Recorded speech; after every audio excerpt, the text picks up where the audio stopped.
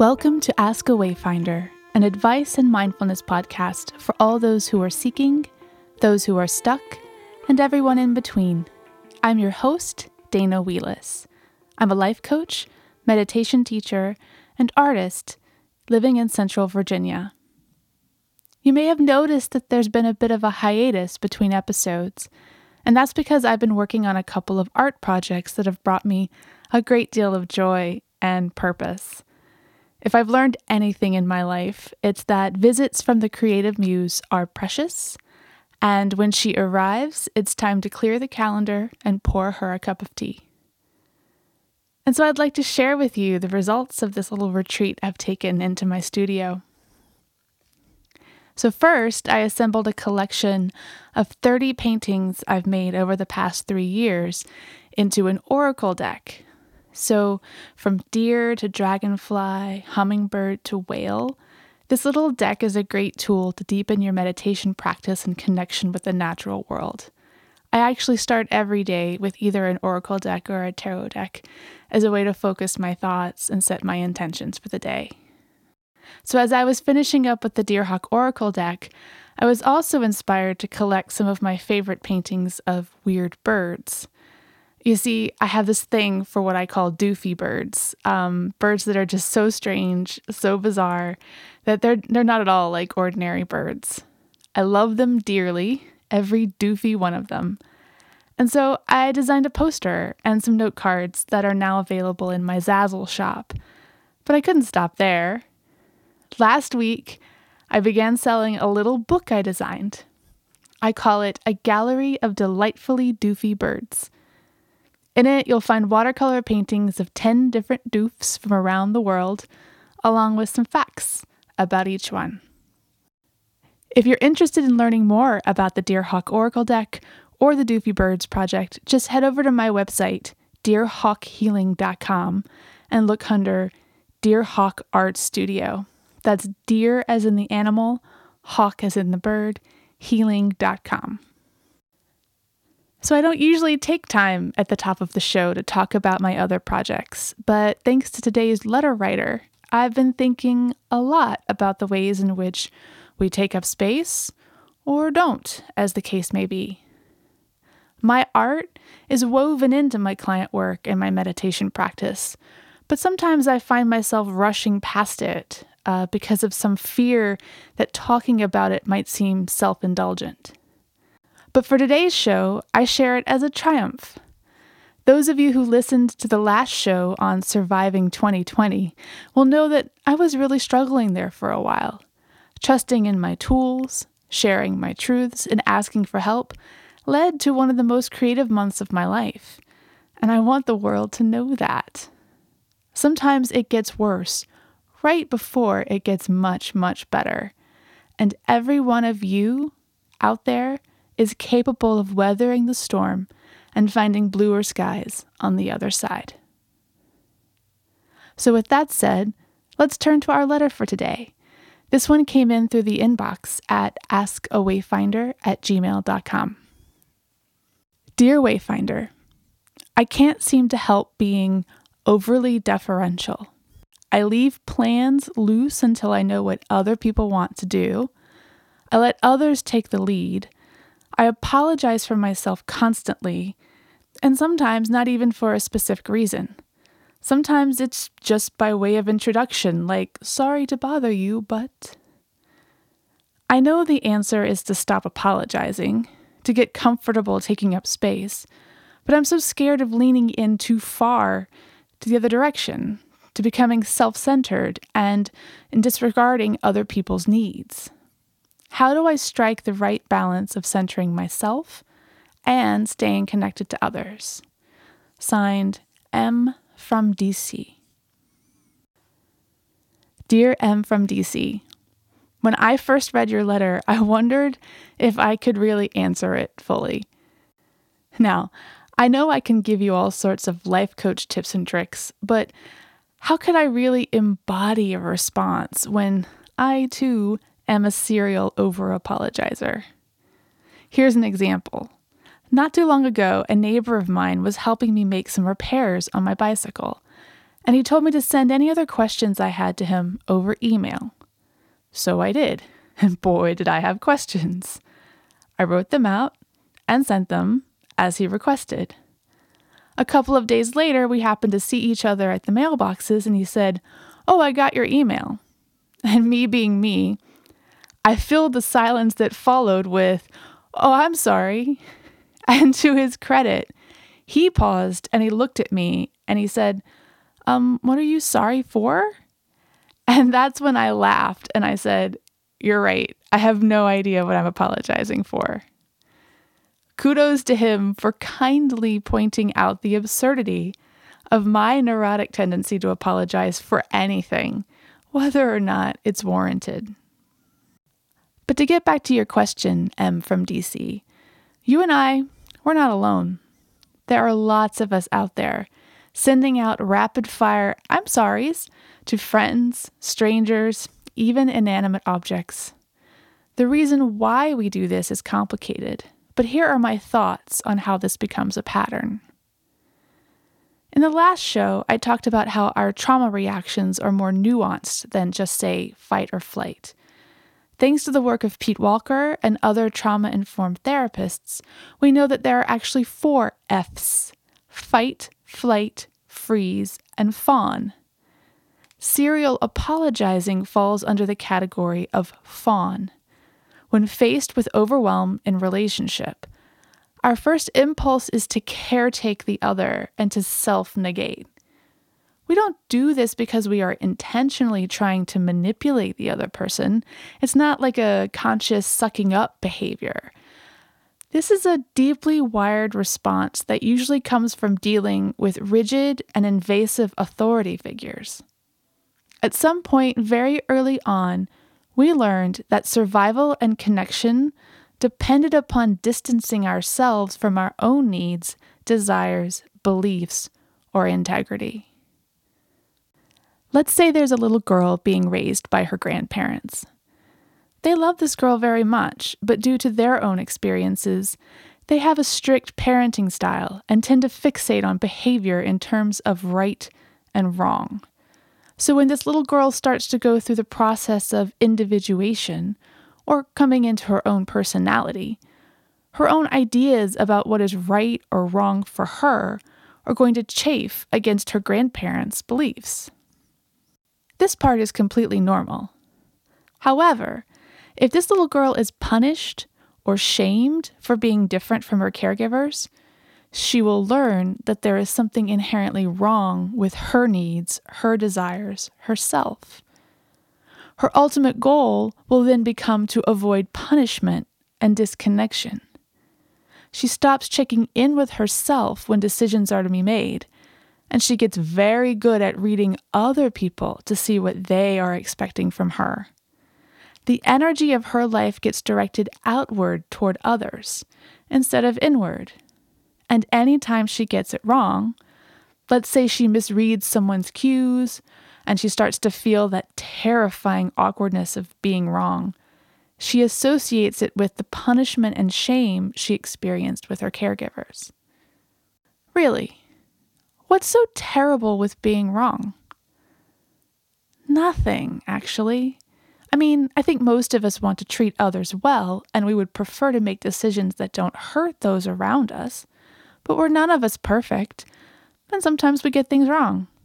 That's human. But when we are taught from a young age that getting it wrong means disconnection and abandonment, we become obsessed with getting it right. We become hypervigilant about how we affect other people, and the apologies pour out whenever we fear we've gone astray. There was a time when apologizing profusely worked for us. We wouldn't do it if it hadn't. It's a learned behavior, and it's nothing to feel ashamed of or judge ourselves for. We do what we can until we know better, and then we do better. I say this lightly, but this has been a hard lesson for me, personally. One of my mother's mantras was, "You should have known better." As if a child can fully absorb all the conflicting rules of the world and act appropriately in all situations. Of course, she said that because she honestly believed it, and she believed it because someone taught her that ugly lesson. I have a deep and personal compassion for the pain of that belief that she carried. So, if any of you out there are judging yourselves or judging someone else in your life because this is feeling familiar, I want you to stop and remember this. In this moment, you are waking up to intergenerational trauma. And you get to heal it. This is a gift, even though it starts out feeling like a curse. Life is a grand experiment, and sometimes you're going to get it wrong. And sometimes you're going to get it right for you, but it will be perceived as wrong by someone else. Knowing yourself and acting from your own integrity will allow you to respond to being wrong with resilience and curiosity. And it will allow you to discern when your needs really do need to be considered in conflict. It is possible to be kind and loving and still choose yourself when you need to. On the other hand, acting from a place of adapting to others' expectations of your behavior, that's just reenacting the original wound, and will likely continue to bring up overwhelming feelings of fear and anxiety in moments of conflict. And it will keep you in relationship with people who expect you to meet their needs exclusively. One of the things I've noticed is that women are more likely to be serial over-apologizers.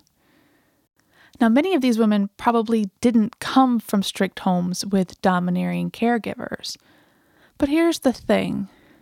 Western culture is itself an invasive and punitive authority figure writ large, especially when it comes to women's lives.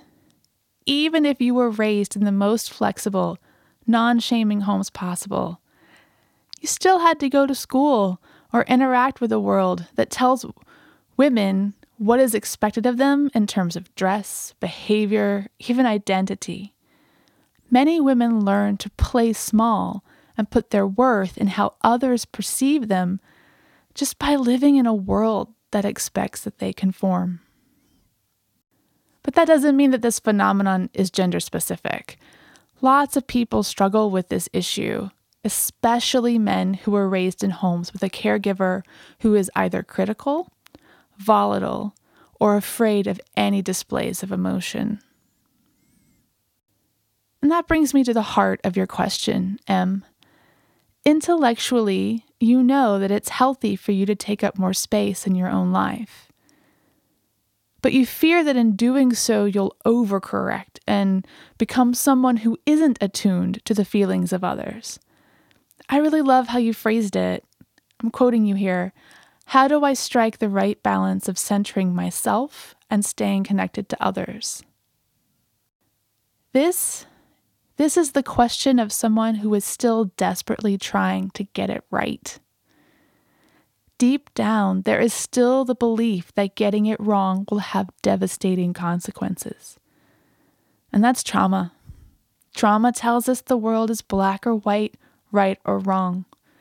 Real life is lived in the shades of gray.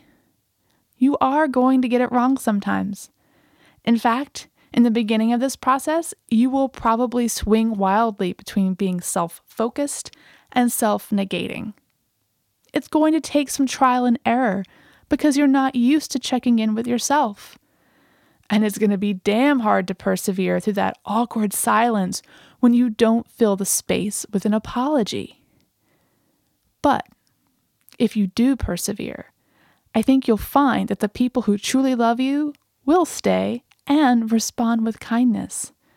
And even if you do mess up and later on you decide you want to readjust again, it's simply a matter of telling your friend or your partner, hey, I think I got it wrong.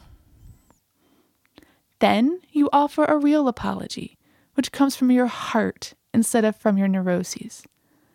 And the other person will feel the new meaning behind your apology. Accept it, and the two of you will move on from there. Relationships are not about perfection. They are about repair. The true dance of connection requires both people to be in their own integrity and meet each other in truthful, loving, generous ways. When we can sit with the discomfort of getting it wrong sometimes, we can be accountable for our actions without spiraling into shame. And when you say, "I'm sorry," less frequently, but you mean it when you say it, you will attract thriving relationships with people who love you for you. A long time ago, someone modeled for you one end of the insecurity spectrum. A rigid, thoughtless, arrogant person who trampled those around them and caused great harm. In order to avoid becoming that, you ran to the other end of the spectrum, the deferential, giving person who makes space for everyone but themselves in their own life. Health, happiness, and resilience lie in between these two extremes. M from DC. I'm not worried that you'll become an abuser simply by stepping into your own power. The very fact that you're worried about it tells me it's not going to happen. But you do have to step into your power nonetheless. I think you'll find you'll be even more capable of supporting those around you when you do. There is light in all of us, and there is also shadow. And as long as we're in these mortal human bodies, there will always be a mix of both in us.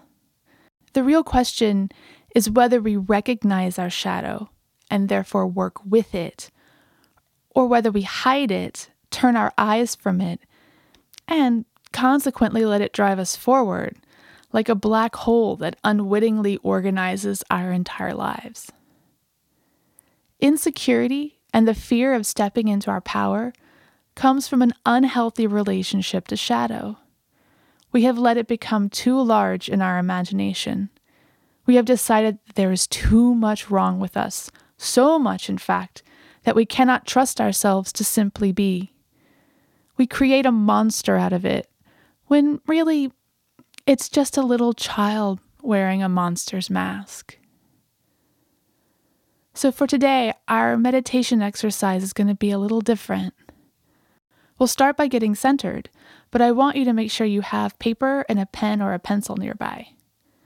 If you have colored pencils or markers, even better. You'll want to get creative with this.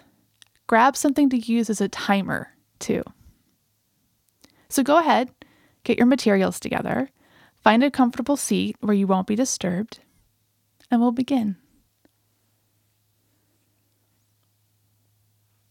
So let's start, as we usually do, with our breath. Just tuning into the feeling of the air coming in through the nostrils, exhaling out through the mouth, feeling the chest rise, shoulders back. Feel your feet. Feel your seat. Sense into your orientation into the space around you, as if your awareness could expand outward slowly, all the way out to sense the walls enclosing you.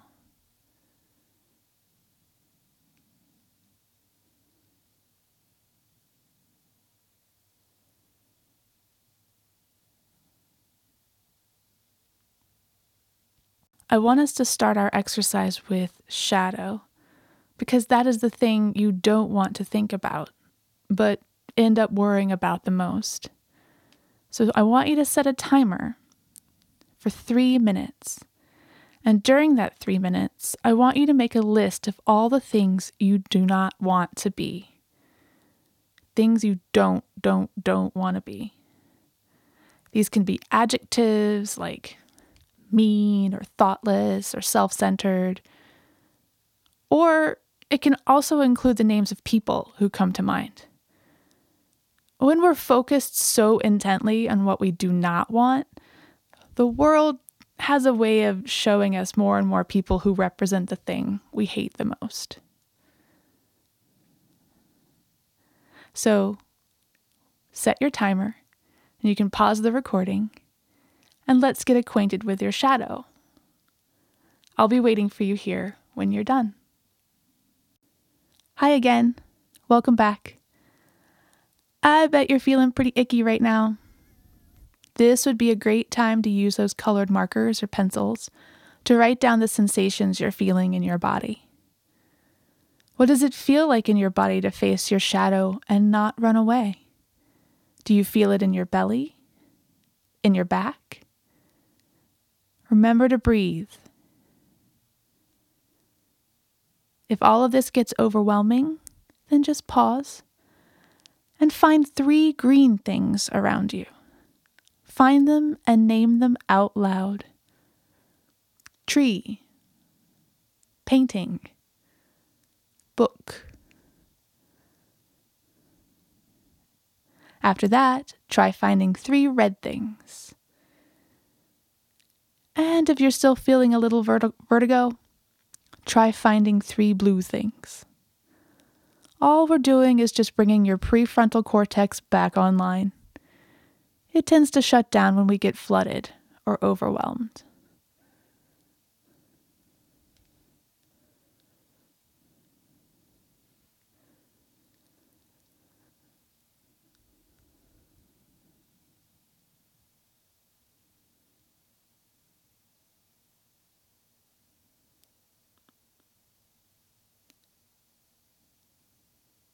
Okay, ready to do the next part?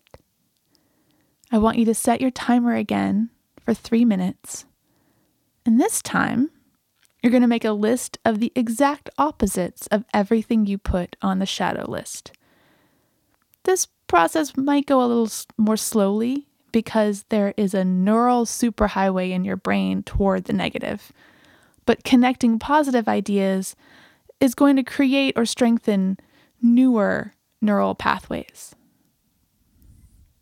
So, we're listing everything that is opposite what was in the shadow list. When you're ready, pause the recording once more and make your list. Now that you're done with that, I'm hoping that your curiosity is piqued.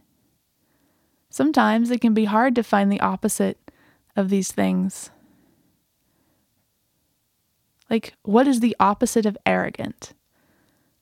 Is it humility? But what exactly is humility? Check into your body again and see what sensations are coming up now. Draw it, write it, hum it, whatever feels most natural to you.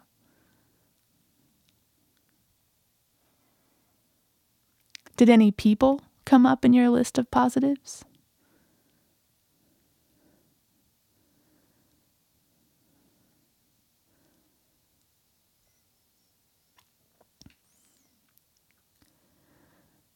We're going to close with a short meditation, but I want to give you a homework assignment this week. Go out into the world looking for role models of the virtues or attributes that came up in your positives list. Turn that amazing pattern mapping brain of yours into a machine that helps you and attracts you to what you do want instead of what you don't want. Look for examples of people who say no with kindness and grace. Look for people who ask for what they want without apology or demand. Look for the people who have learned to be self-full, not selfish. And imagine that every day you are becoming one of them.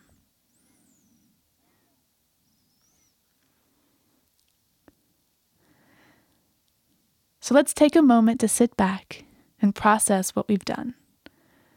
Let's get in touch with your breath again, deepening the inhale, softening the belly, Release any tension that might have crept into your shoulders, neck, jaw, or forehead. Close your eyes.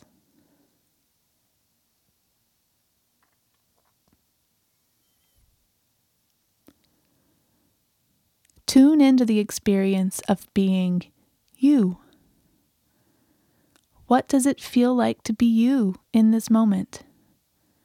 Allow all sensations, all thoughts, without judgment. And if judgment creeps in, then don't judge the judgment. Just let it be another story. Say, this is me believing the story that I am doing it wrong. Or, this is me believing the story that I do everything wrong. Or whatever it is that your inner critic loves to throw at you.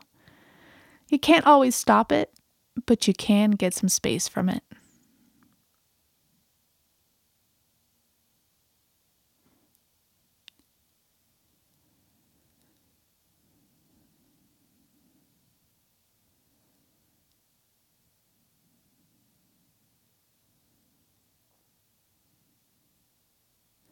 Now I want you to imagine that you are sitting on a throne.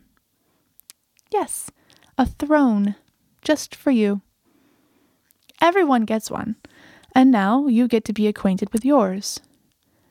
Decorate it as you would like. What color is it? What is it made of? How is it designed?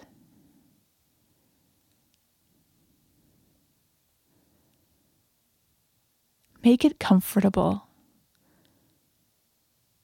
It has to be something that is very specific to you. Cover it in beautiful cloth, or let vines grow up the sides. That's all up to you. Create the throne that could only be yours.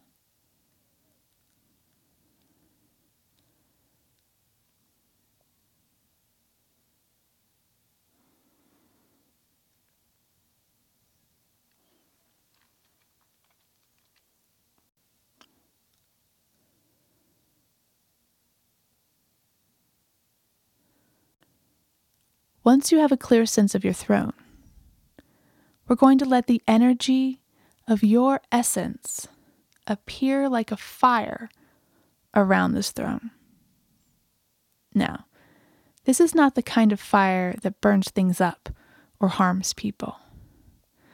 Instead, it's energy made of you and your light, which means it isn't for everyone.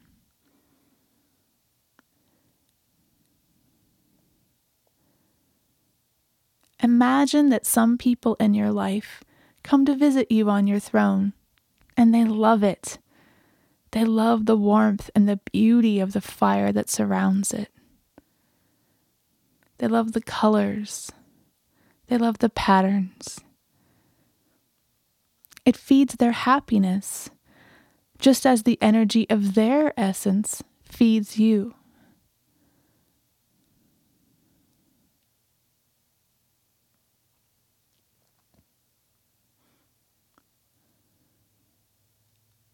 Others in your life may come by, but don't stay. Your fire and throne, they're not for them. Let them go. Focus only on the people who stay.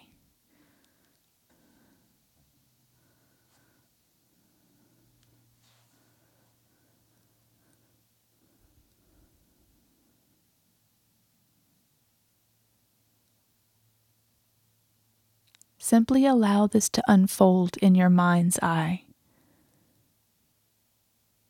Feel the sensations in your body as people appreciate the beauty that is uniquely yours.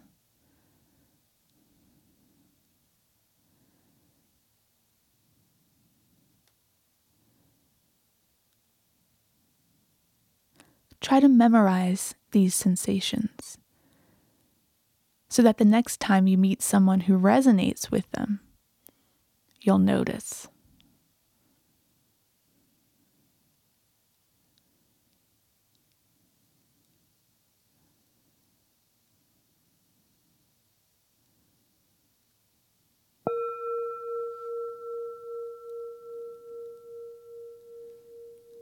And now it's time to come back to your room, to your life in this moment.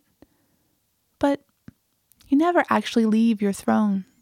A part of you stays there, grounding that into your lived experience.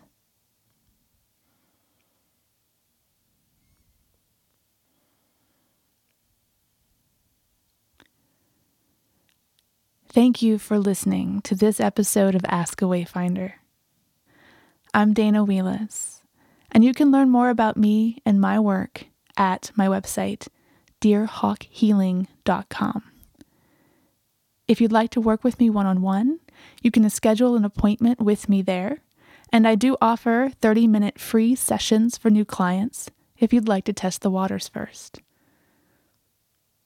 If you have a question you'd like answered on an upcoming episode of Ask a Wayfinder, send me an email at askawayfinder@gmail.com or leave a voice message at 434-288-0965. Ask a Wayfinder can be found on Instagram, and I also have a page for Deer Hawk Healing on Facebook, where you can get up-to-date news on all my exploits from coaching, meditation, art projects, and podcast episodes. Ask a Wayfinder is supported by the Virginia Audio Collective, a podcast network hosted by University of Virginia's radio station, WTJU. As we move into the hot days of late summer, please be kind to yourselves, y'all.